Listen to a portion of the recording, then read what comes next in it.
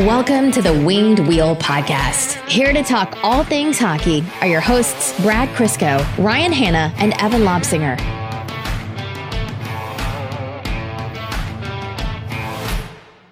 So we were supposed to start recording about 20 minutes ago, and then I made the mistake of asking a question on how to pronounce Matthias Brome or Bromea, depending on where you fall on that. And then Brad and Evan took the better part of the last half hour diving through elite prospects, trying to find the most obscure leagues with recognizable players possible. They got down to the Italian Serie A. Brad somehow magically happened upon his own league in there, so crazy coincidence that was. Hey, it's not like I stumbled upon it. Ask Evan. It was the 8th one down. You're 8 degrees removed from the league Sidney Crosby plays in. Yeah, look at me. I'm basically making no money. I'm honestly surprised Evan was so into it. It's funny, the people, you kind of go down a memory lane when you dive into some of these leagues. Like you see guys you remember from World Juniors past, or guys who played on like prominent OHL teams who are just living the dream over in Europe, making decent money, no worries, don't have to grind to play in the NHL. It's kind of cool. Ryan, you can't tell me you haven't sat there one afternoon wondering, I wonder what happened to Chris DiDomenico. Often. Yeah, he's playing in the Swiss League now, the more you know. What was the other guy, one of the leaders of the Swiss League?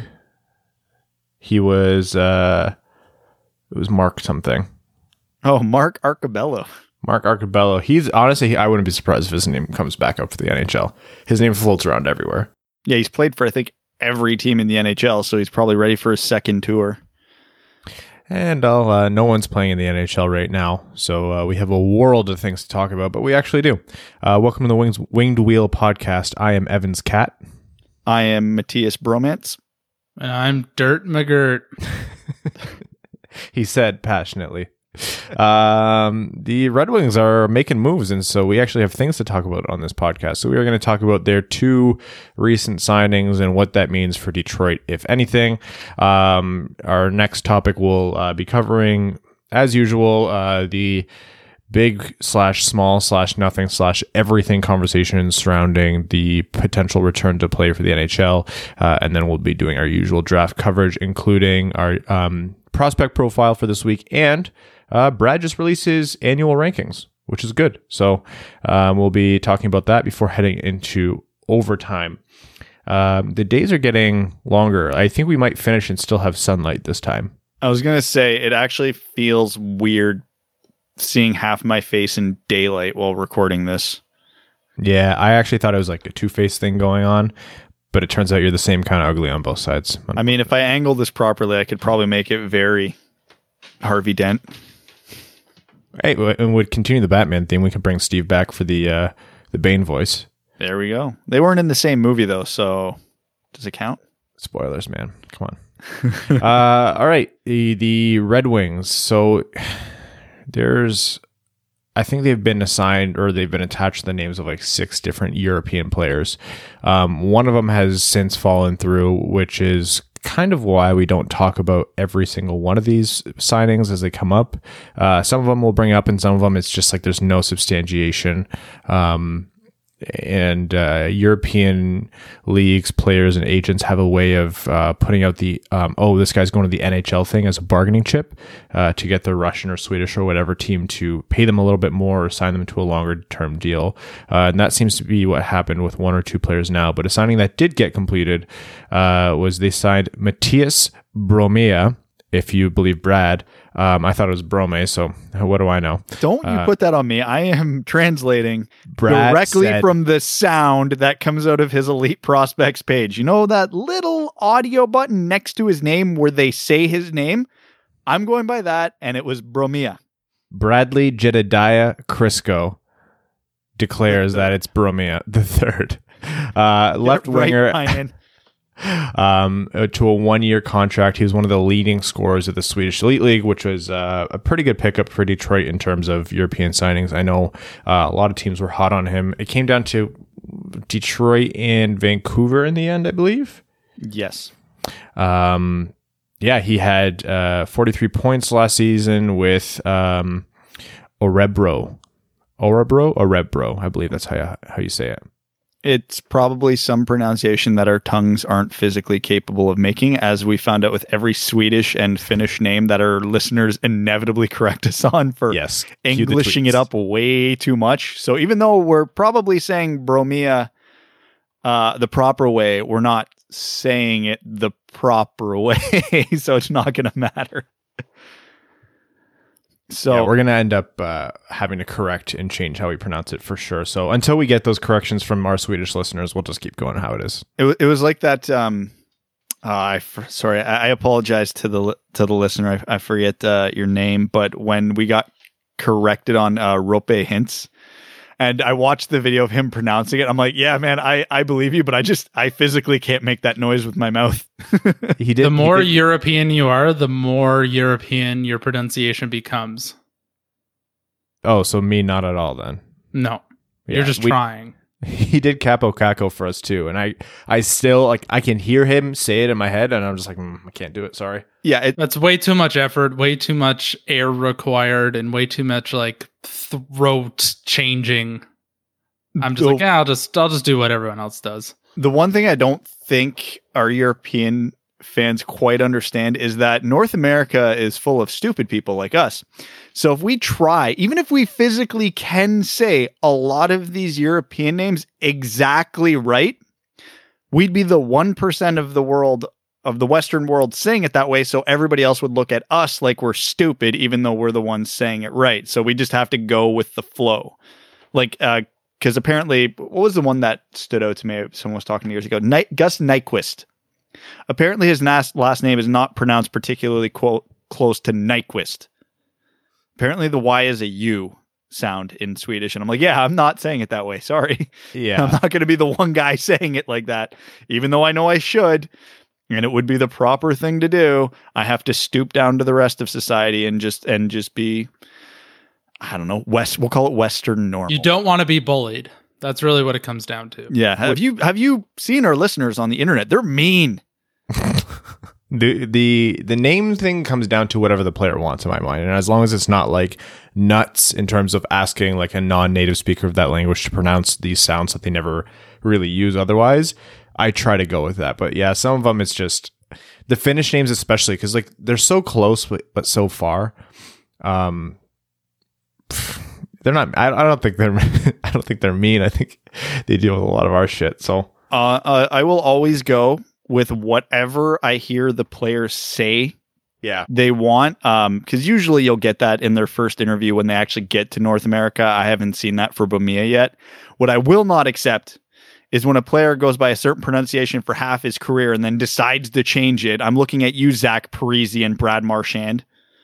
Yeah, that's into the Parise thing was come on. Give us a hint the first time. You were Parise for 10 years. Bite me. You're Parise still. In F1, there's a young driver for Ferrari. He's from Monaco, and his name is Charles Leclerc with a C at the end. And that's just how you say it. He's he's from Monaco. It's a French-ish pronunciation. That's how you do it. And then that's how it was said for a long time. And then he did an interview with a couple different stations, and he's like, my name's Charles Leclerc. And we're like, what? Wait, really? And then he would do another interview. He'd be like, yeah, I'm Charles Leclerc. Man, please just pick trolling everyone. Yeah, pick one and let us go with it. All right, but more on Brome/Bromea/ Brad Crisco. What does this signing mean for the Red Wings next year? And is it even a Red Wings relevant signing? I think it could be a very relevant Red Wings signing. Every time there's a signing like this, I have to preface this by saying there is no such thing as a bad free asset. Now, obviously, ignoring the actual physical dollars the team has to pay the player, this didn't cost us a draft pick. This didn't cost us a player in a trade. He literally just said, I'm coming to play for you. So if he turns out to be absolutely nothing, oh well, because I don't think any of us are going to be sorry for the Illiches losing $1 million. Still need players in Grand Rapids if that's the worst case. If this goes well, you get a guy on your NHL roster to play ideally a third or fourth line role with the type of player that Brome is. And it's fantastic. If you look at just his boxcars from the Swedish league, they don't look that impressive because he had 40 something points in 50 something games. So he was well below a point per game. I think it was like a 0.83. But only 4 players in the entire SHL were over a point per game in that league. He finished 6th in league scoring in what is most people would consider the 3rd best league in the world. That's not nothing. He's only 25, so he's probably got at worst 5-6 good years left in him. He's a skill player. The biggest misconception I saw from the initial reports of what Brome is as a player versus what I found out actually doing a deep dive in today is that he is a responsible defensive player, but he is a skill guy. He's not that, your Darren Helm type. This guy can score. He can pass. I watched a lot of his highlights. He actually is damn impressive from a skill set. Whether or not that's going to translate to the NHL, who the hell knows? We never know. It's a guessing game. I think he has a chance because the Red Wings bottom 6 was just so hilariously bad that why not give this guy a chance? If he comes over and takes it, it's good. But what makes me happy about what the Red Wings are doing and the bigger picture with this signing over the last 3-4 months is you can tell Yzerman wasn't happy with the bottom 6. So he brought in Timashov to compete for a spot. He's bringing in Bromea to compete for a spot. We saw Giovanni Smith get a handful of games this year. The bottom 6 that we're used to seeing, which is some combination of Glendening, Abdelkader, Helm, Nielsen, will not be the construction of the bottom 6 next year. I think we're going to see I'm not going to call it crazy turnover next year, but out of the 6 guys that spent most of the season playing in the bottom 6, I guess you could throw Adam Ernie in there. We might only see 2 or 3 of them next year because Bromea might take a spot. Timashov might take a spot.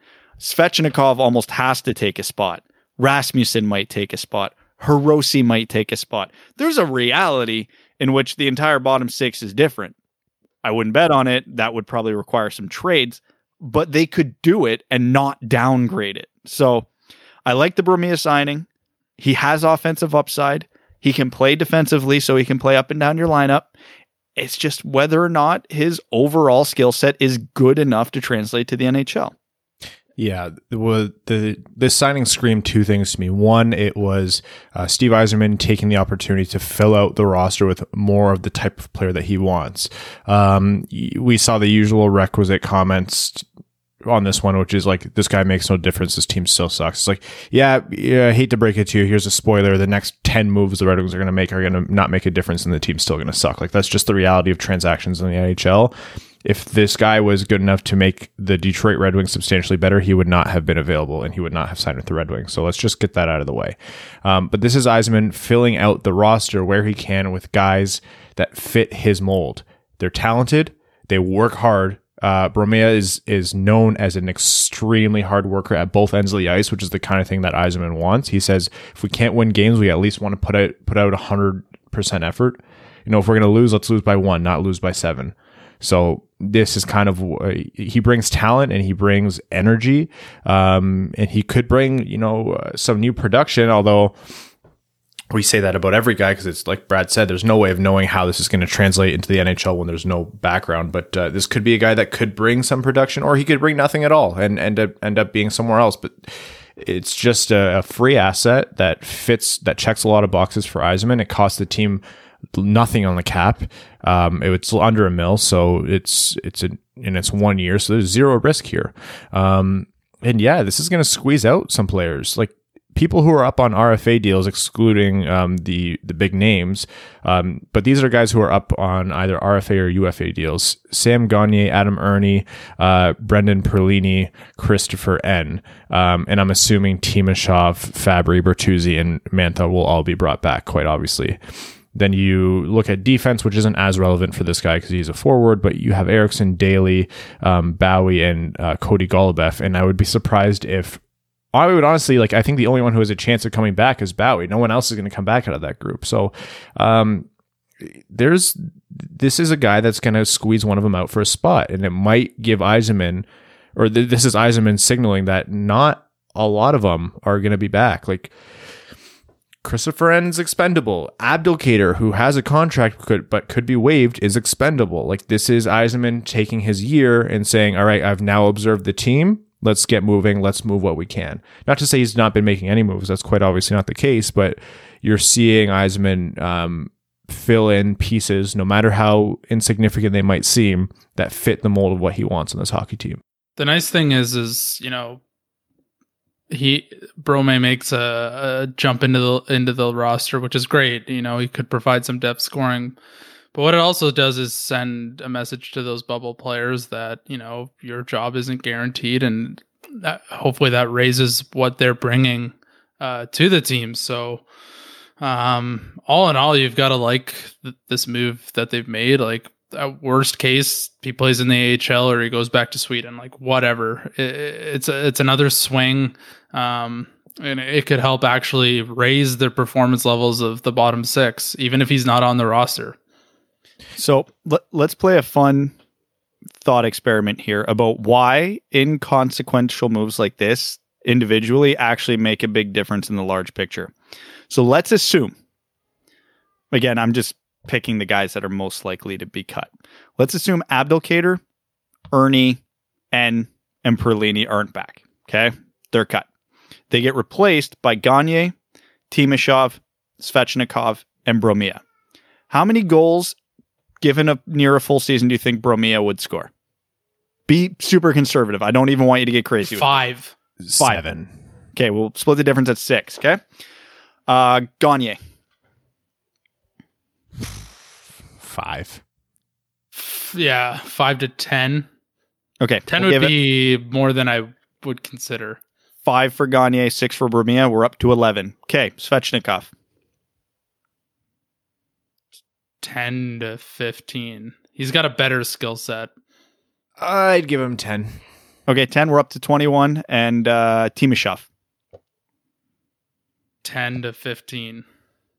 Okay, we got a 10 and an 8. I'll split the difference. Yeah. He's got more than 3 goals compared to the rest of the... Okay, so we're up to... I'll just split the difference. We got 31 total goals there. That would be... Let me do some quick math. 26 more goals than the guys they're replacing, and we did not have one of them scoring more than 10 goals. So you think if anybody thinks these moves don't make a difference, this is how they could make a difference. How many more games do the Red Wings win if they score an extra 26 goals, assuming, and that doesn't even factor Mantha getting healthy, Larkin regressing to his mean, Fabry being here for a full season? It's 26 goals over an 82-game season is a lot of effing goals. That means you're scoring an extra goal in about a third of your games. Last season was a bit of an aberration with how bad the Red Wings were, but the season before that, they lost the most one-goal games in the NHL. These moves matter, whether we want to admit it or not. Bromea might not make the team, but if he gets replaced by Michael Rasmussen or Giovanni Smith, and they only score 6 goals, the same logistics apply. The funny thing is, as I was saying that, I'm like, nah, I think I even gave those guys pretty high estimates because, and I can't tell if that's or if that's because I've been hurt by this current roster, which everyone scores an average of like 0.75 goals, or I just have no hope left in my life. But still, even if you have what we gave them, 13 goals above what we had last year. 13. It was 26 goals above what they had last year. No. But even if you cut it in half, if we cut every estimate in half, it's still 13 goals above what they had last year. And that would be those 4 guys averaging what? 4 goals between them. Yeah, between those 4 guys, I would bet at least one of them pops off. Not to anything crazy, but if I sat here and told you over 82 games, Dmytro Timashov scored 15 goals, you wouldn't call me crazy if he played a regular shift on the third line, because I named off 4 guys. That means odds are one of them is playing on the third line, and odds are one of them is playing on a power play at some point. And you think Timashov slots into some power play time as well. So, yeah, it pays to have good depth scoring. And how long, and here's the thing, too, that I've noticed with Yzerman's minor acquisitions. I know we have preached this on this podcast forever, but the fan base has started preaching it too. We're sick of one-way specialists. I don't care if we never sign a good defensive forward again who can't score, which is why, even though I have nothing against Christopher N, I get sick of seeing guys like Christopher N praised. He scored 1 goal last year. I don't care. He might have had 2. God forbid if I'm wrong on that one. Brome was 6th in a major league in scoring. He can score. Dmitry Timashov can score. Not that they will in Detroit, but they have the toolkit that they might. From the first day Christopher N stepped into the Red Wings lineup, we knew, oh, he's a defensive specialist. Great.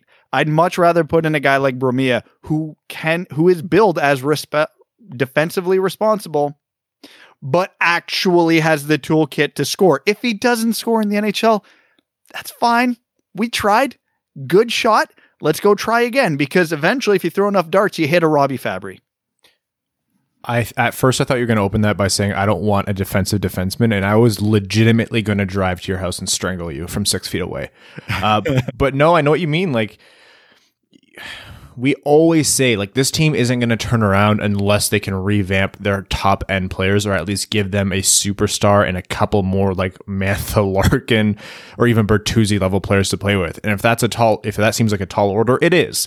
And we always say, like, the wave or the depth moves aren't going to be what moves the needle significantly. And that still holds true.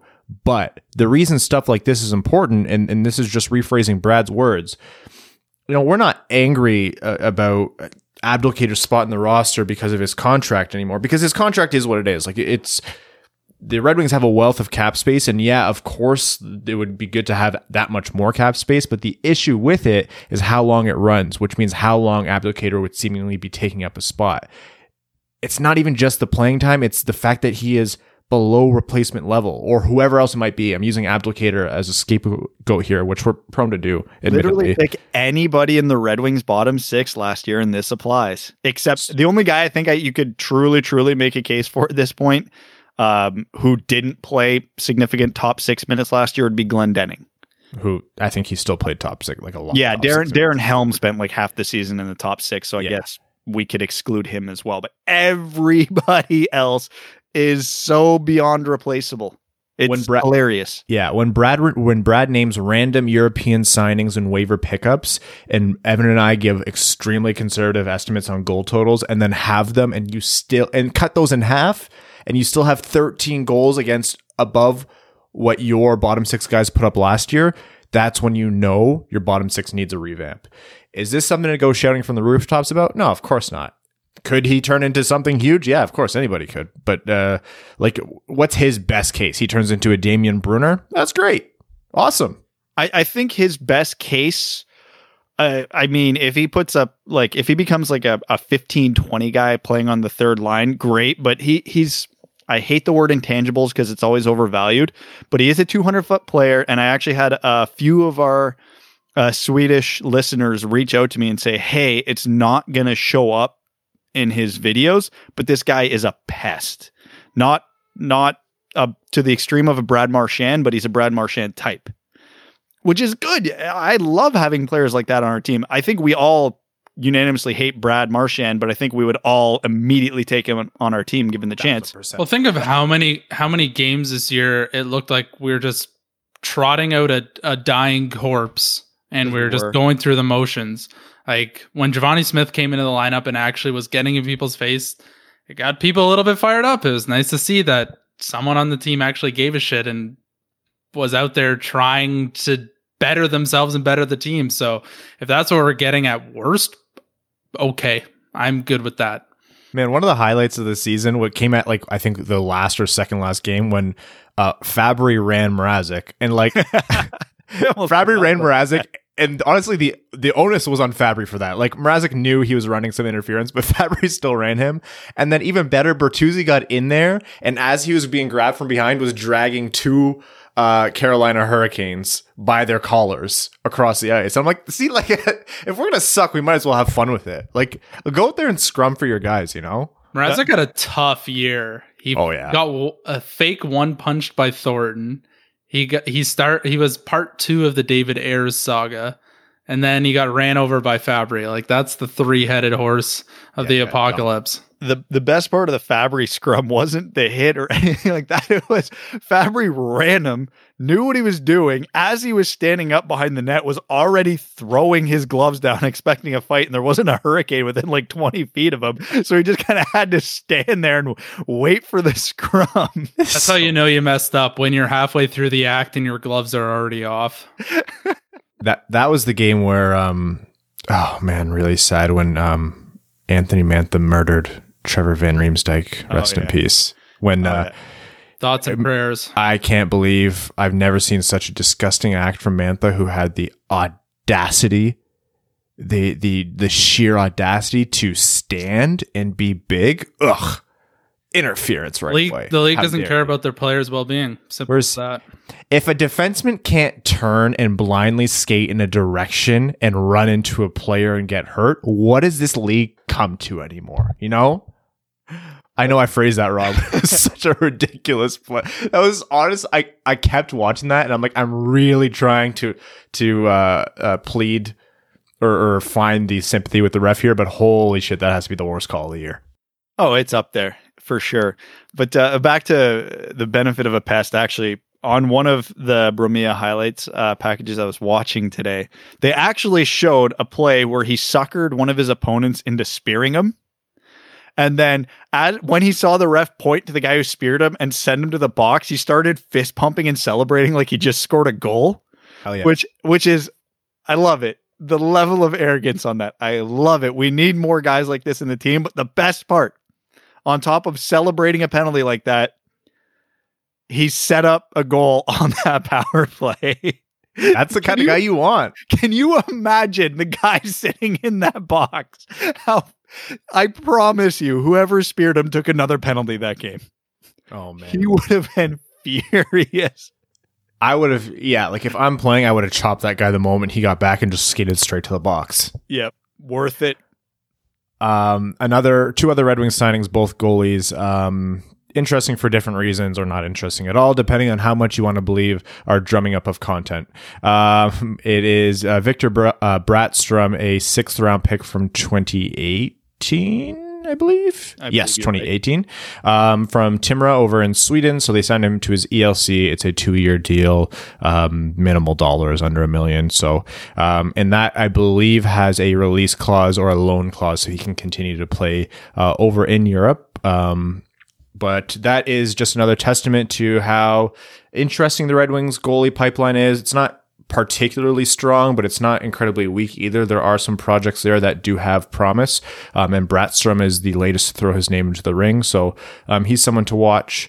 And then another one is Pat Nagel, who is essentially Grand Rapids experienced stand-in, sometimes on the walleye, but between the two, I know he stood up big for Grand Rapids last year. So Griffins fans are happy about that one, that he's back for another year. Just a solid experience piece for the Red Wings organization down in the AHL. So those are both good. Again, nothing to write home about, but important development in the goalie pipeline for Brattstrom. So he, Van Pottelberga, Petrozelli, and Larson are all goalies to watch before Detroit inevitably drafts Askarov 4th overall. Jesper Eliasson is deeply offended with you right now. I knew I was forgetting one. I was forgetting one. But yeah, no, Bratt Nagel, whatever. That's a good guy. Yo-yos between Toledo and Grand Rapids. Great. No NHL future, I think we can agree. Brattstrom's the interesting one because he was a double overager when we drafted him in 2018, I believe. Put up decent numbers in the Allsvenskan this year. I think it was a 914. Again, defense-heavy league, one step below the SHL, so I'm taking that with many grains of salt. But 914, 213 goals against average. Yeah, so we've been talking about who the hell is standing between the pipes in Grand Rapids next year. Who's to say it won't be Brattstrom? He's massive. I think he's one of those like 6'5", 6'6" goalies. He's already played pro for a couple years, so playing against men isn't new to him. I think we all like Pat Nagel, but I think we would all be disappointed if Pat Nagel is the Grand Rapids starting goalie this year. So yeah, if the tandem is Pickard and Larson, great. If the tandem's Pickard and Brattstrom, great. If Brattstrom goes back and plays another year in Sweden, fine. I don't know if that actually would burn the year of his ELC or not. Not sure. I assume they're going to let him come over and try and win the spot in Grand Rapids. If not, I struggle to see why they would sign him then, unless it's some clause they had to have him signed by X date or they lose him. So I don't know the CBA well enough to get that into the weeds. But yeah, I mean, he's interesting. Detroit's definitely taking the approach of let's just draft all the goalies and eventually one of them will stick. So maybe it's Brattstrom. This is going to be his chance. Yeah, and as we've preached before, goalies are voodoo. Does that mean discount any premier goalie prospect like you see a Carter Hart rise through the ranks or you see Askarov after he gets drafted? No, of course not. That's the most certainty you could ever ask for in a goalie. Unless you're drafting like Marc-Andre Fleury, that's the only situation I can think of where a goalie was a top end from start to finish. But when you don't have that top end guy that you're drafting with a first round pick, then yeah, you shoot darts at a dartboard. And if no one is the heir apparent, you keep shooting darts at a dartboard, and you have to give guys second and third chances. Goalies take longer than defensemen to develop oftentimes. So you have to give these guys time. You have to give them opportunity. You have to give them chances to win jobs, and you have to give them chances to win jobs back. And after they lose jobs, you have to give them chances to claw their way in back to where they were. We've seen Larson at highs, and last season he went down. You compare that to a defenseman who also have a long development span. Gustav Lindstrom had a great season and then a kind of meh one, and then they called him up to Detroit, and he did really well for himself. And now he might be an NHL regular, or at least like a half season guy. So with goalies, like you just take another shot, take another swing. Yzerman is just his only job is to take swings right now. Swing. He has the green light from the bullpen. I'm not a baseball guy really, so I don't know if I said that right. Let's do a quick hypothetical on goalies, just because I think Detroit might end up in a pretty interesting position in this draft. So let's assume with their top 4 pick, the Red Wings pick a forward. Lafreniere, Stützle, Raymond, Byfield, doesn't matter. Let's just assume they pick one of them. Pick 32, let's say they pick Ryan O'Rourke, a defenseman. Their next second round pick, they take a forward, let's say Daniil Gushin. Doesn't matter. Nico Dawes is still sitting on the board for that next pick. Do you take him? Yeah. That late, yeah. Yeah. Do you take him with your middle second round pick? No, I wouldn't. Depends how dire you think the Red Wings goaltending situation is. Right now, I'd say I wouldn't call it dire, but I can't say I have any confidence in it. Not feeling good, that's for sure. Would you call Nico Dawes substantially a better dart than any of the guys the Red Wings are throwing at the proverbial board right now, though? Yes, not substantially, but he'd be the best dart. Because I mean, the OHL was way up in scoring this year, and Nico Dawes was the best goalie in that league. It was either him or Jacob Ingham. Nobody else was even on those two's planet this year in the OHL, which is really saying something. Guelph wasn't a particularly strong team. A lot of their success was just straight up because of Nico Dawes. So, yeah, I take the swing, and he was a late bloomer too. So, because this is his second pass through the draft, and nobody took him last year. So, you got to think if a guy improves that much 1 year over year, I would think he's not done improving. I would think there's even more room for growth there. For sure. You're forgetting how low I think of Canadian junior goaltenders based off of watching them struggle year after year after year in the World Juniors. I know he won gold this year. I know. As the backup because he lost his starting job, right? Like against Russia. He won his first game. There was this false equivalence to like, Canadian World Junior goaltenders Carey Price. I'm like, yeah.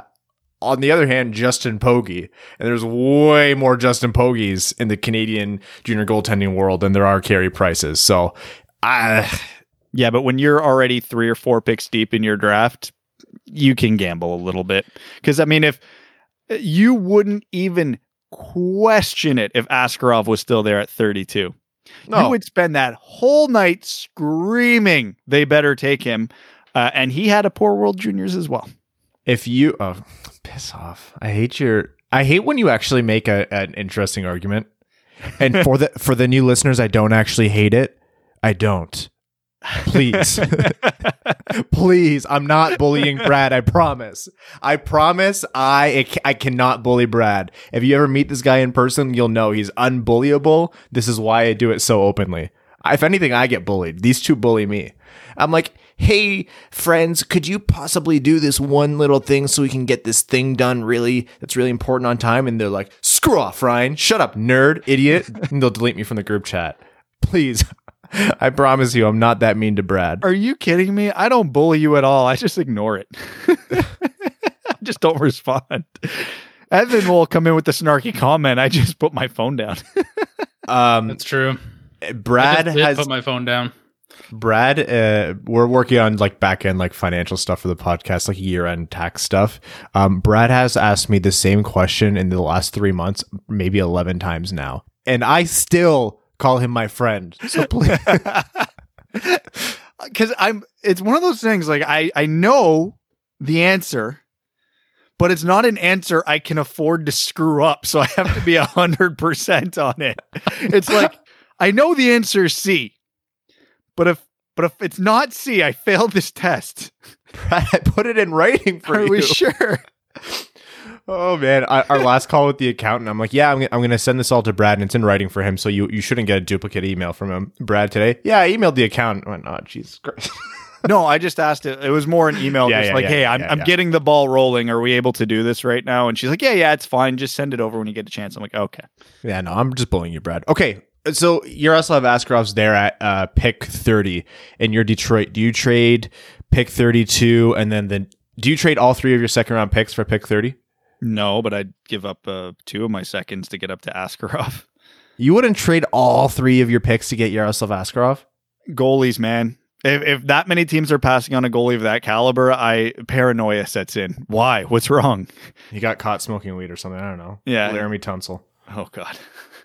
Who is making bank now, mind you. Yeah. Oh, yeah, because every team that passed on him was stupid. Yeah. But yeah, because God forbid anybody smokes a little weed. You ever watch the documentary, the backstory on that on YouTube? No. Oh my God, is it good? It is way weirder and worse than you think. Oh, that'll be a watch tonight. Okay, oh, yeah. It's a Brad, it's a 3-part series that like goes from Laramie Tunsil's situation to how bagmen work paying players in the NCAA. It's nuts. NCAA is wild, man. Oh, the NCAA is so corrupt. I hate it. I love college sports, but I hate the NCAA so much. Okay, so I am going to move us along here to draft content. And in some exciting news, my favorite time of year, which is I wish Brad would have gone to comma college, is when I have the opportunity to read through Brad's rankings. No, in all honesty, love reading Brad's rankings because, again, you would be hard-pressed to find a guy more passionate about prospects and prospect rankings and writing about them than Brad, which is why he does the full write-up. At any point, I'll be like, yeah, I can probably give my rankings through 15. And Brad's like, yeah, I can only do through like 85 right now. So his first round rankings are up on wingedwheelpodcast.com. If you go to the blog section, I'll also put the link in the bio for this episode. It's been a big hit. Brad, 500 people have read it already. Wow. Yeah. I've only got yelled at by like 37. So I must be doing something right. Which is nice. For patrons, Brad has an ongoing AMA on Patreon. So go ask him any questions you have about the draft rankings. Check it out on the website. I joke about bullying Brad. Like, he did a really, really, really great job with these, and he does a great job every year. So, definitely worth a read. And it's, I'm just obsessed with rankings. So, I don't have my own out yet. I don't really know if I'm going to put any out this year. I don't know. The one thing the quarantine's allowed is, normally I do one of these every year, assuming this goes on longer like it should. By the time we get closer to the draft, I'll probably have even more info and probably put out a second iteration of it, maybe even go to 45 or all the way through the end of the second round. Is it possible? So I've actually started compiling a list. So I've got I'm going to call it rudimentary or rough, 32 through 62 mapped out right now. Haven't done deep dives on at least 2/3 of them, but hey, if I'm stuck in the house for another month or two, I'll have the time. And Evan, you're working on potential 6th and 7th round pick rankings. Am I correct? Oh, yes. Well, you were looking at guys that were 6th and 7th round picks. No, it's Evan's 7th round projections, just him with a sign saying, "Will play for food." Yeah, it's anybody. I think I saw one of those guys today when I was getting on the highway. Will play for golf memberships. Oh, big time. Easy to motivate. Dude, perfect video, eh? Yes. Did you get that? That was the most excited I've ever seen Evan in my life. Shoots a golf ball into a bucket. Did you get that? It was one of the. It was a foam ball. Yeah, working on my short range pitch shots. 5:30 in the morning. Cat's holding a camera in the front yard, thinking the moment this quarantine is over, I'm dumping this guy. Did you get that, Cat? Would be a bad mistake because I'm going to be club champion in no time. Evan set up a TikTok account just to do these trick shot videos where he's chipping a ping pong ball into a hydro flask. Yeah. I think that's the only way to get on Bar Down nowadays is to put a TikTok video of trick shots up, and then eventually they just take it and put it on there. Next time there's a charity tournament around us, Brad, we should play with Evan just to drive him nuts because of how bad we'll be compared to him. I used to be all right, but I suck now. But I am more than willing to just smash 1,000 beers while following Evan in a golf cart. I often run into the issue of having more beers in my bag than I have tees. I don't think I've bought a tee in like 5 years. I just pick them up off the ground when people leave them, or I just hit it off iron tees. Hit it off the deck, whatever. I don't care. All right, Brad, your rankings, without going through all of them because I want people to read it. Name a couple of your more interesting picks, whether they're controversial and where they're ranked, or a guy that people might not have been expecting that rose or dropped, that kind of thing. Okay, so I guess I'll just go by where I found myself really differing from the majority. Two guys that I tend to be higher on are the two Germans. I had JJ Peterka and Lukas Reichel at 19 and 20, respectively. And I know Reichel I don't see in the first round of most rankings I'm seeing right now. Peterka, he's in the first round. I see him generally in the mid-20s, so I'm not crazy higher on him. But I really like both these guys' skill sets. I mean, they're producing in a men's league. They both had really strong World Juniors, which I don't think gets enough credit because Germany did well this year in the World Juniors. So the initial assumption is that Germany had a better team, and they did. But almost everybody on that team that was carrying them offensively was draft eligible. It was Stützle, it was Peterka, it was Reichel driving the bus offensively. They had Seider on the back end, but those were the three driving the offense as 17-year-olds at the World Juniors on a team with basically no depth. I mean, it's a small sample size, but that was incredibly impressive. And then you couple that with what they've been doing in Germany this year, and you watch their tapes, these guys are good. First round good. I know when we were on Max and Prashantha's podcast, everybody was judging me because I traded up one spot when I was Detroit from 31 to 30, but it was because like everybody else was off my board, but I still had Lukas Reichel sitting there. And I'm like, man, this is value. He's 10 spots lower than where I was planning on it. And I couldn't trust Max to not pick him. So I had to go up and get him. Yeah. In case you guys missed that, go listen to that Wings for Breakfast episode we were on. And both Brad and I traded up one spot to grab each of Peterka and Reichel, respectively. So yeah, poor Max. Needless to say, we really like them. Another interesting prospect of mine, who I didn't initially have in my first round until I kept reading more and more about him, was Zion Nybeck. He ended up in my first round rankings. I don't know what we want to call him, the Swedish Smurf, because he is tiny. He's 5'8", and according to a lot of things I read, that might actually be a little generous for him.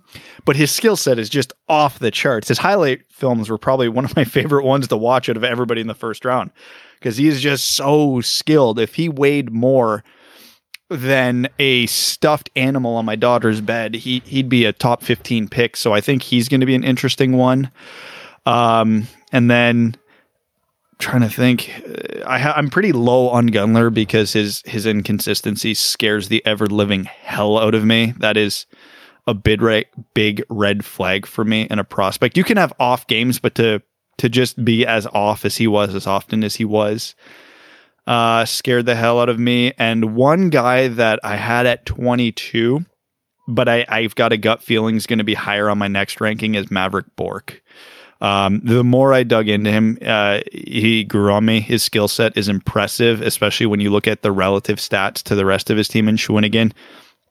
He was comically better than the rest of his team. So I'm curious to see what his boxcars would have been had he had a better supporting cast. So those were some of the more interesting ones to me. Obviously, I had a bunch of guys fall out of the first round that aren't.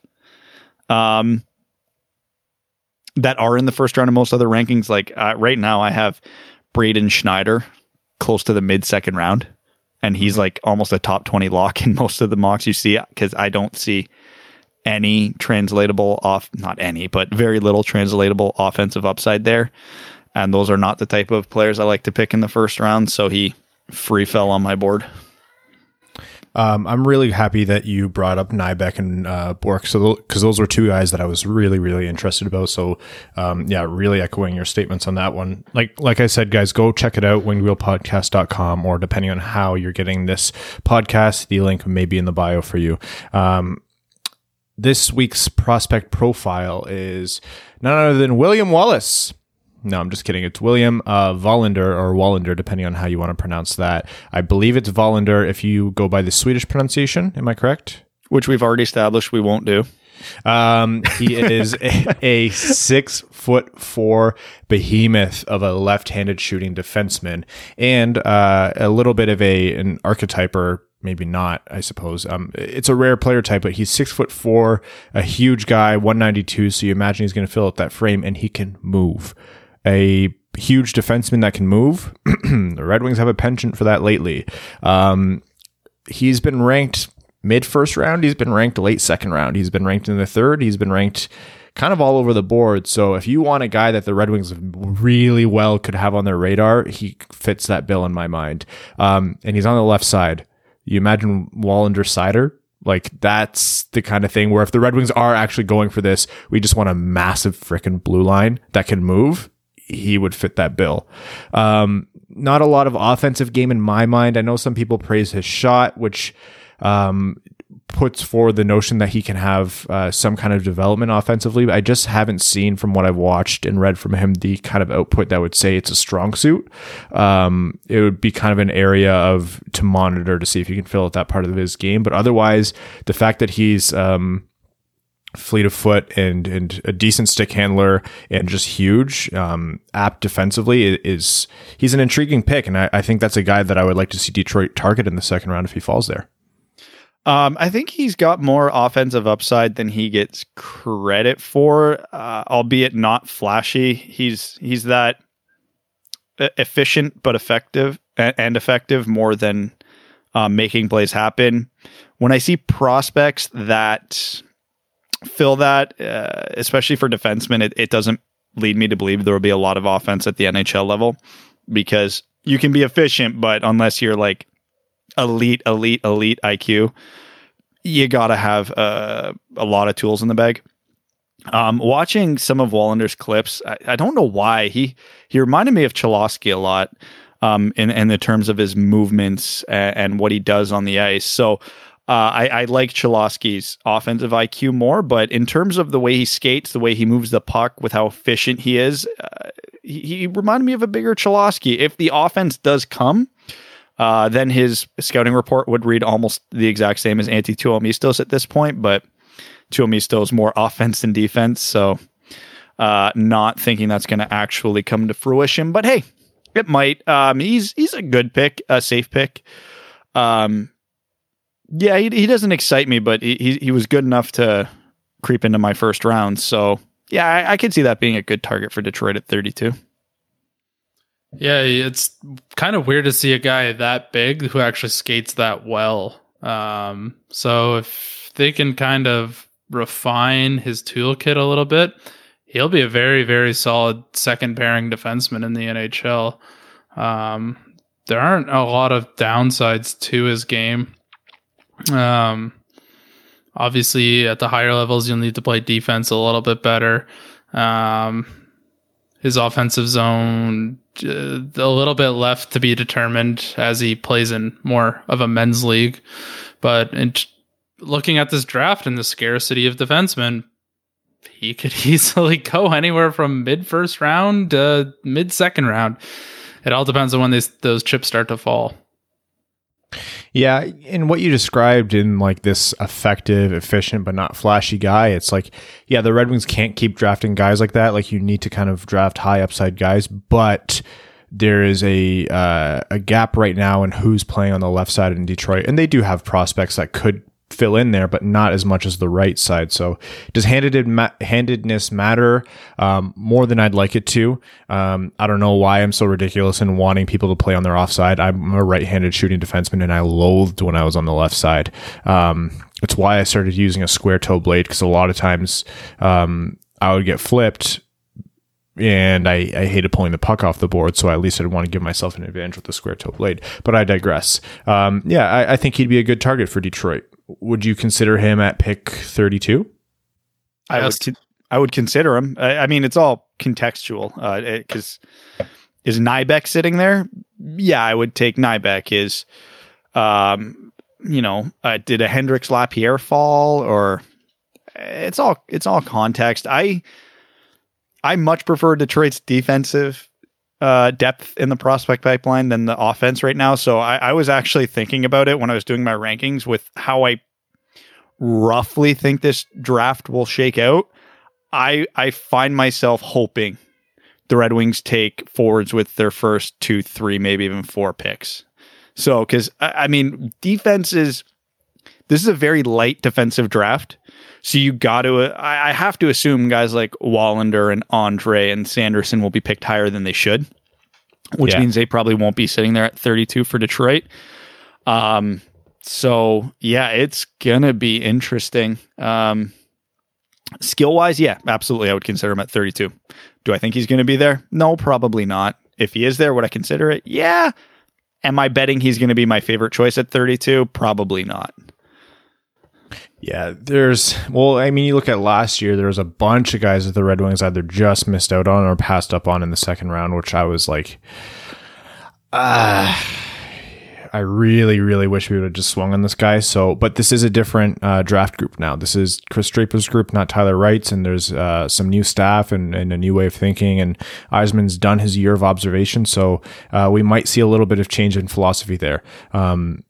For those who are thinking, well, Eisman came in April 19th and had, a couple months before the draft. Yeah, that's zero time in hockey time. That much of a lead-in before preseason is not enough to really have a grasp on everything to do with your team. So it was the right move for him to sit back and let the draft team, who had been working on this draft class for 2+ years. So you're going to see now a little bit more of Eisman's characteristic, whatever that may be. If it's much of the same, then it's much of the same, but I wouldn't be surprised to see some different swings there. Last quick topic before we get into overtime is the Red Wings. The league is talking more and more about projected return to play. So they've released like a 3-phase plan. There's a committee including reps from the NHL, the NHLPA, agents, et cetera, on how this might return. The league keeps having to release statements saying, we haven't confirmed everything despite the reports, which is good. I'm glad they're putting that out there. But there are talks of, like we've mentioned before, as local legislation allows or local restrictions allow, teams doing smaller training sessions in markets. They're looking to phase 2, which is kind of just like warming up in that way that I just described. But again, nothing's written in stone, and all of this is pretty fluid. So nothing really concrete to talk about that we haven't yet in terms of like the hubs of like hub cities on where they would play, how they would do testing, things like that. One question I do have, if you're the Detroit Red Wings and not Larkin, because obviously Larkin would be itching to play any hockey possible, but if you're a guy with a family and you're older and you're a little bit beat up, are you going to go and play like 9 games or 12 games and travel to a different city and have to isolate for 2 weeks and isolate when you get back and risk your health to do it? Absolutely not. They're insane if they play any regular season games at this point because it won't matter for so many teams. A report I was reading today that we touched on this idea before, but it seemed to have a bit more substantial backing to it, was that they're looking at doing the 4 locations, divisional playoffs in said location. Although what they were saying is 6 teams from each division would get in. So in theory, in this world, the Buffalo Sabres would get in. The New York Rangers would not. Figure that one out. But that's what they're talking about. 1 and 2 would play for home ice to win the division. 3 would play 6, 4 would play 5. And then they would just finish the division from there. I like that idea better than finishing the regular season because, yeah, it's going to be weird having 24 teams in the playoffs. But hey, I'm Team Chaos, so I can't argue it. Yeah, it's fine. I think I've got a horrible feeling just because from what I know about what's happening with a lot of local businesses and a company I work for specifically are already talking about opening in the next month.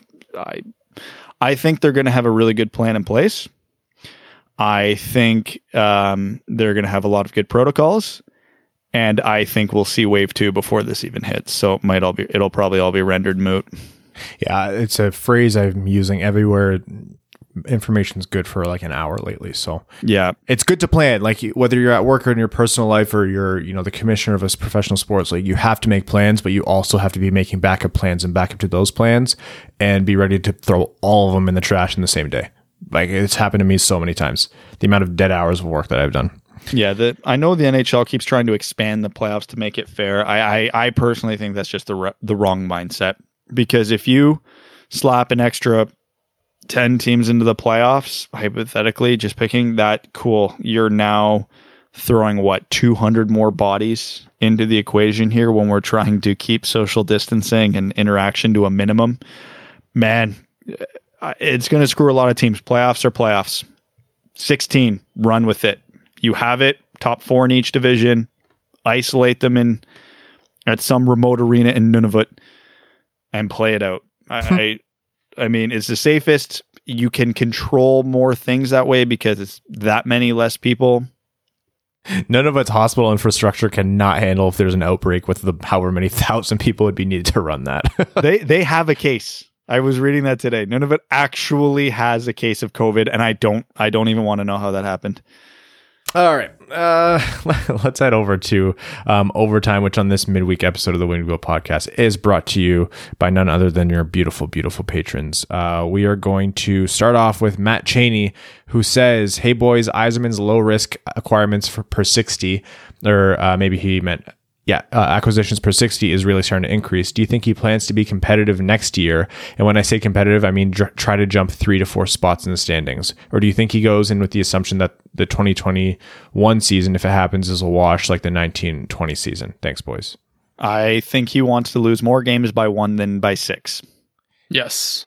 Yeah, I think that's the perfect answer. Peter Quill.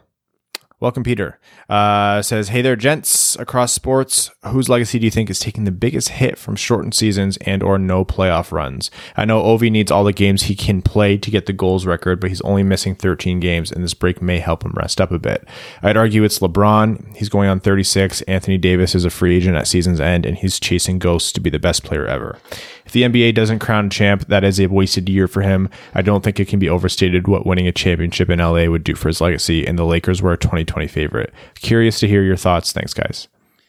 LeBron's a good one. I don't look at players. I look at teams.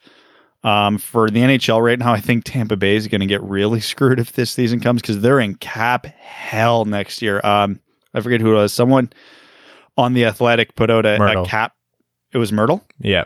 Yeah, he put out a cap projections for next year based on estimates of what their RFAs will sign for, et cetera, et cetera. Fun fact, Detroit will have the second most cap space in the league after Mantha and Bertuzzi and everybody is re-signed.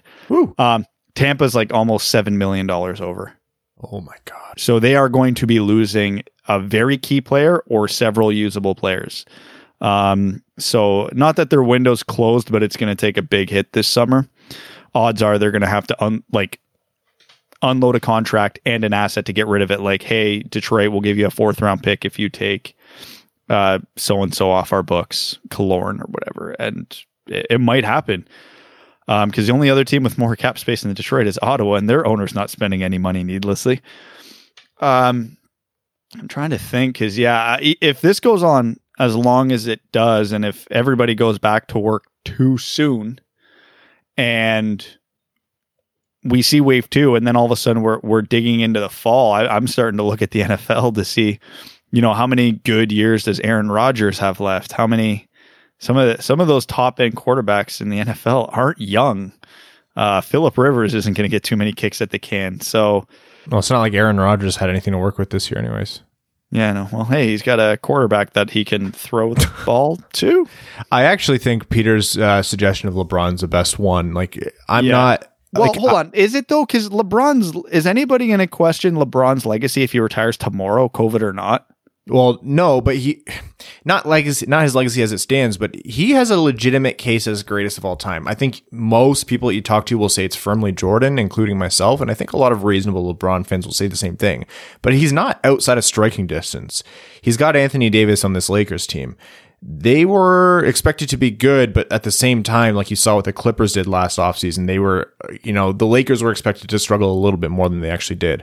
LeBron, though an absolute freak of nature athletically and physically, isn't getting younger. So for him to be having this dominant of a season in terms of how the Lakers are playing, you need everything. And rings mean everything in all-time conversations. And an individual player legacy means a lot in the NBA. So I think it matters. Not to turn this into a basketball podcast, but I agree with you. Rings mean everything in legacy. And LeBron has several of those, which is why I don't think it's going to impact his legacy. If you want to look at players in the NBA right now on really good teams without rings, how do you feel right now if this season gets canceled if you're James Harden or Russell Westbrook? Knowing that, oh man, Golden State's on a down year. We really only have the Lakers and maybe one or two other teams in the West to get through. We could do it this year, and then there's no season. Because I think we know it's out east. It's not going to be much of a battle. You got the Bucks, you got the Raptors, and then a couple. Well, you think of it with the Bucks, they only have Antetokounmpo tentatively for another season until he's a UFA. So yeah, he's in Toronto next year. There. So. Well, Brad, you said LeBron has several. He has 3 rings. I believe he's 3-6 in his finals. And that's half as many as Jordan. So yeah, but you got to look at those Cavs teams he played for there, man. That's like being friggin' 110% if you go 50%. All right, I'm going to move us along here. Chris says, hey guys, just something I'm curious about. The 80s and 90s had a lot more scoring than now. Why was that? Was it more talent? Goaltending couldn't keep up? No defensive forwards? Bad defense? Curious if y'all could touch on that. I'm newer to following hockey enough to understand the game and haven't watched too many old games. And to follow, what do you think is the ceiling for McDavid's point total or some of the other game breakers, Matthews, Kucherov, etc.? No one will touch some of the point records, it seems, by how the game is played today. Also, so everyone is aware, the Wings felt that they lack an extremely handsome Swede since Hank retired, so they signed Brome to fill that role. I think the biggest thing is the goaltending, bar none. Yeah, don't overthink this. Walking 2 feet over the blue line and taking a clapper resulted in goals a lot. You get yelled at now by your coach if you step 2 feet over the blue line and take a slap shot. You can shoot like Ovechkin. That puck's going in 1 out of 100 times, and the goalie's getting pulled after that one.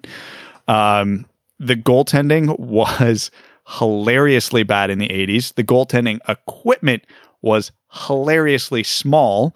The goaltending style was, I don't even know what you call it, two-touch in soccer. It's the 80s, man. You might as well have been playing on a shooter tutor, honestly. And not to say those goalies are bad because, they had to play with what they had to work with, which was nothing.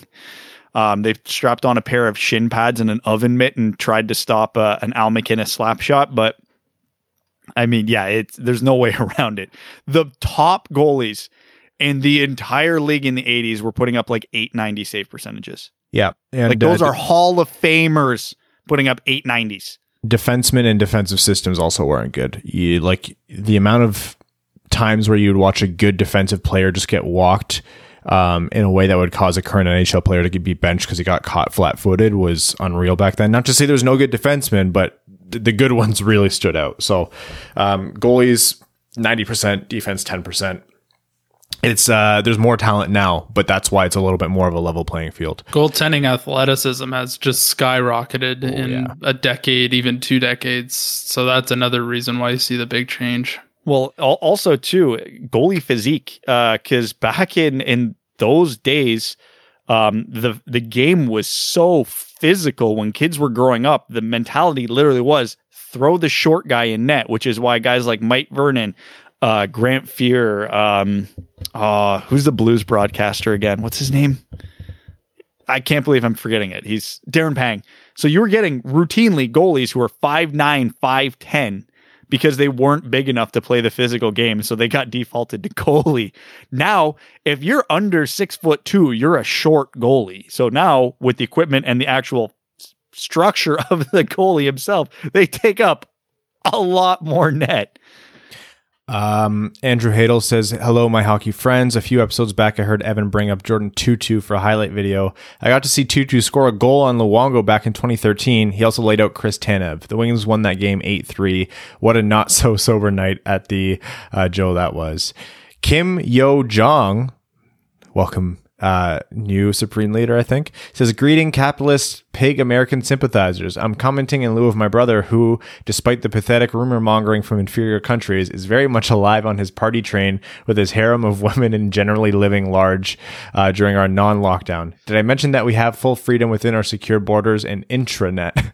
Unlike weak peon nations such as Canada, USA, and Europe, best Korea already has immunity and a vaccine to the COVID-19 virus due to our superior scientists. I read inferior wannabe scout Rob Kopshow's 2020 NHL draft rankings, and they were underwhelming to say the least. Not one featured player from the clearly top-tier North Korean Junior Hockey League in his 31. Pathetic. Much heralded youngster Kim Dar-Renhelm has been truly elite, averaging 6.9 points per game and putting up 420 points this season. A few other prospects to keep an eye on: the emerging goalie Kim Block-Puck, play driving monster Kim Corsi, and the offensive dynamo Kim Good-Gar. Sorted out. Jersey time. My God. I propose the Red Wings play a game and throwback Detroit Vipers jerseys, copyrights and trademarks be damned. What other NHL teams could appropriate an IHL, AHL team affiliate or shared city jersey and rock them? Flyers could easily use the Phantoms, for example. And then I Google translated some more Korean at the bottom, which said, keep a bag of fresh cheese. Or Rowan, you've outdone yourself. Not physical, but actual ECHL affiliation. I think a Detroit Vipers versus an Orlando Solar Bears game would be the most colorful game in NHL history. I'm here for it. Oh, yeah. What was it? The old Las Vegas Thunder. So Vegas can use them. I love the Vipers jerseys. Love. I'm trying to think. I'm blanking on so many of the old IHL teams right now, though. Is Abbotsford Heat just the Flames? Yeah. Yeah, they were relatively recent too, I'm pretty sure. Yeah, the IHL, who is it? The Kalamazoo K-Wings or something like that. What's the one out east, the Dogs? They're the Toronto affiliate. The Labradors? Oh, the Newfoundland Growlers? Growlers. Yeah, those jerseys are dope. Yeah, Toronto should do a night with one of those. Those are sweet jerseys. They're pretty close to the Golden Knights color scheme, would be the only knock against them. Like, I love the jerseys, but yeah, just the big old Labrador. What's the breed of dog they have on there? Is that just... It must be a Newfie, right? Yeah, that's it. Yeah.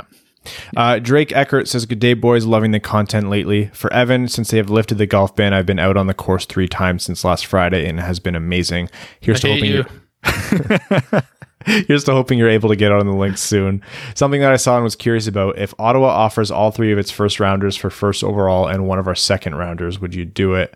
Or what do you think Detroit or Ottawa would have to do to sweeten the pot for either team to make a trade work? I think this would be just the right amount of chaos to shake things up for the draft. So then we have to assume, what would Ottawa's picks be? Like 2, 5, and 20? Yeah. And then we'd be giving 1 and 32? Yeah.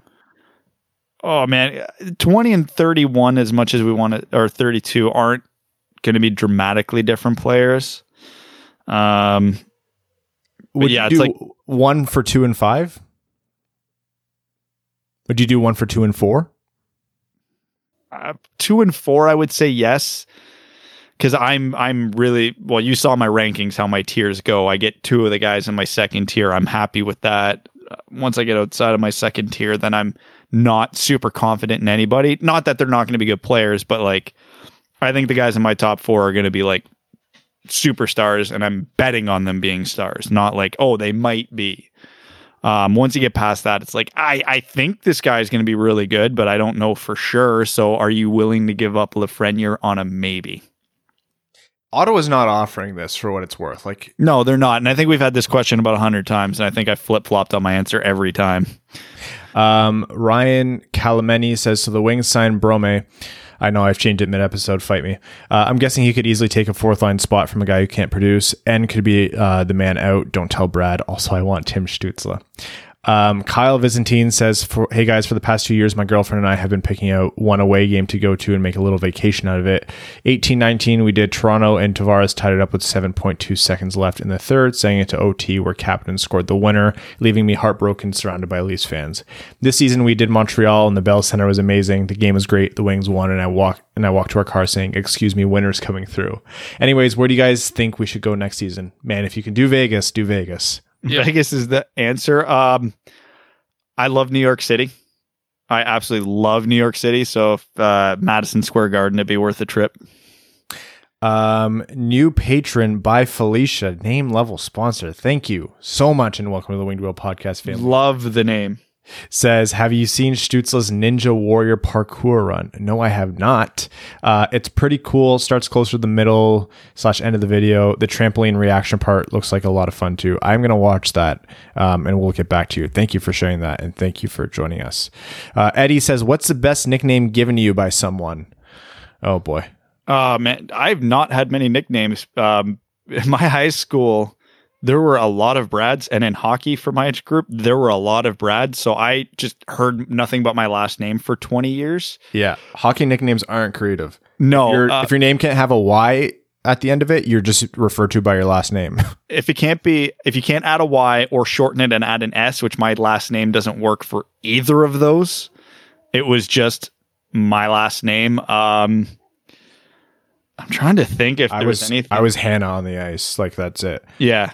No, and occasionally people would be like, that's a girl's name. I'm like, yeah, congrats, bro. It's my last name. Yeah, I was Crisco. People assumed it was probably some Grease acronym, like nickname to do with that. Like, were you Lobby on the ice, Evan? Yes. Yeah, he would definitely be Lobby. Lobs would work too, though. I would go Lobs for Evan. No, Lobby's less better. syllables, the better. Yeah. Makes it quicker. No good. There's no good hockey nicknames. Like, what anyone in my life who shortens my name is usually a girl, and they call me Rye. Or girls either do one thing: they call me Rye, or they call me by my full name. They say Ryan Hannah. I don't understand why. My friends call me Dickhead. I don't know if that counts. Yeah, I've been called that asshole a bunch. Yeah. And Evan is. We usually call him. Is he coming today? What? Fred, that's right. Jacob Charlip says, sorry about that. Trying to think about, hey, what's up, fellas? Trying to think about next year's potential lineup, and I figure we have some combination of Burt, Mantha, Zadina, Fabry, but hopefully Lafreniere, with Larkin as the only real top 6 center. Assuming we don't end up with Byfield, would trying to sign a guy like Cody Eakin or Eric Holla make sense to help the development of our young wingers? Gotta figure playing with Filppula isn't going to help as Zadina or Lafreniere all that much in the long run. Thanks, boys. I'm not big on Eakin, but I would absolutely take a flyer on Holla because he's not too far removed from a near 30-goal season. He's just been dummied by injuries. I mean, if there's any team in a position to take a gamble on a guy with injuries that we know can play when healthy, Detroit's the team to do it, and Holla's the guy to do it. It just worked out with us this season for Fabry. I could see enough teams being scared off of Holla that he won't cost a lot. He won't be cheap, but he won't cost a lot. He won't be long term. Nobody's giving him term with his injury problems. Yeah, my most important thing is term. If you want to overpay by $500,000 right now, the Red Wings have that luxury. Like, if you're not going to be filling in that cap space by acquiring assets from teams who need cap space, then take a flyer on a guy where it's like a swing and a miss and make sure it's no more than 1 or 2 years. That said, I know we were just preaching, fill out the lineup with more competent bums than actual bums. The Brome signing being a good example of that. Like, this is a guy who can bring skill to the lineup, and if he fails, it's zero risk.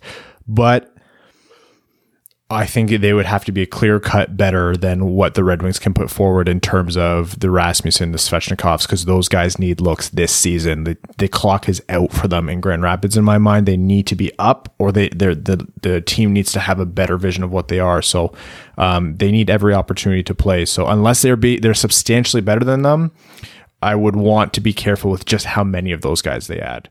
But if we're waiving Abdelkader and we're not signing and we're not signing, even Perlini or any of those guys, hell yeah, bring them in. Bring them in. I just want to make sure there's the space. Not for someone who doesn't deserve it, but that there is space. Assuming you are willing to waive like bodies in the bottom six to get your prospects in, you never pass up the chance to bring in talent on a decent contract. Because let's say you bring in Haula, who I think is like 26, 27 years old. So let's say you bring him on a 4-year contract, which is probably longer than he'll get, but screw it. You got the resources to burn. If Detroit's good in 3 to 4 years, cool. That's another talented piece to help you on your playoff run that year. Let's assume Detroit's not. Still firmly in the rebuild, still suck. But Haula's a good player. Cool. You get a 2nd, 3rd, 4th round pick when you trade him a year or the year of when his contract expires. Okay, it's assets. I mean, free agents are free assets. All it costs you is the actual dollars and your roster spot. You're not giving up a player. You're not giving up a pick. If it works out, great. If it doesn't, you can always trade him. Now, again, this is all with the asterisks. Good player, not a lot of term. Because you're not going out and giving a guy like Haula 7 years and getting absolutely boat anchored to that if it doesn't work out. If they sign him to a 3-year deal at like $5 million a year and it doesn't work and he just falls off a cliff, you tried. It was worth the dart, but you unload him, you waive him. Detroit's not going to be good in that time. So either get your assets out of a trade, or he'll help you when you need the help. Again, a guy like Haula, I'm not betting is going to suck. So if he's playing, he'll be valuable to you. Where it would go south fast with a guy like that is if 10 games in he blows out his knee again. I mean, I'm not giving LTIR him then, so it's not like he's hurting your cap. But yeah, it sucks. But it is what it is. You got to take some swings eventually. Again, this isn't the summer to do it, but I'm not sure I'm giving Haula 3x5. But yeah, your general notion stands there. Yeah, I mean, he is only 2 years removed from what he put up 29 with Vegas that 1 year. Yeah. That would have led the Red Wings by 10 this year or something like that. Eric Baker says January 7th, 2020, Red Wings and Canadiens are tied at 3 apiece late into the third. As usual, Franz Nielsen netted 2 that game. Then with less than 4 minutes to go, Philip Zadina scores, and it was off a turnover by Kotkaniemi. The prophecy in nets were fulfilled. Game-winning goal awarded to number 11, Suck It Habs. The primary assist for that goal came from Adam Ernie, so let's always remember Adam Ernie as that one guy who assisted on Zadina's first goal against Montreal. A 4th-round pick was totally worth it. That being said, I hope to never see Adam Ernie playing for the Red Wings again. Happy quarantine, friends. And last comment here is from Stay Inside Cheese Bags, a Fournier company. It says, hey there, fellas. Excited to see what Matthias Brome can bring to the team. What's the latest on Malty Stromwall and Frederick Handemark? Holding patterns, essentially. No news. Isn't Handemark literally like only a few points back behind Bromia? Yeah, I will not accept your pronunciation. Why? What did I say? Oh, because I said Brome, didn't I? The last word I heard is that Yzerman has an agreement in place to sign both, but as to whether those signings are actually happening or not, what's the holdup?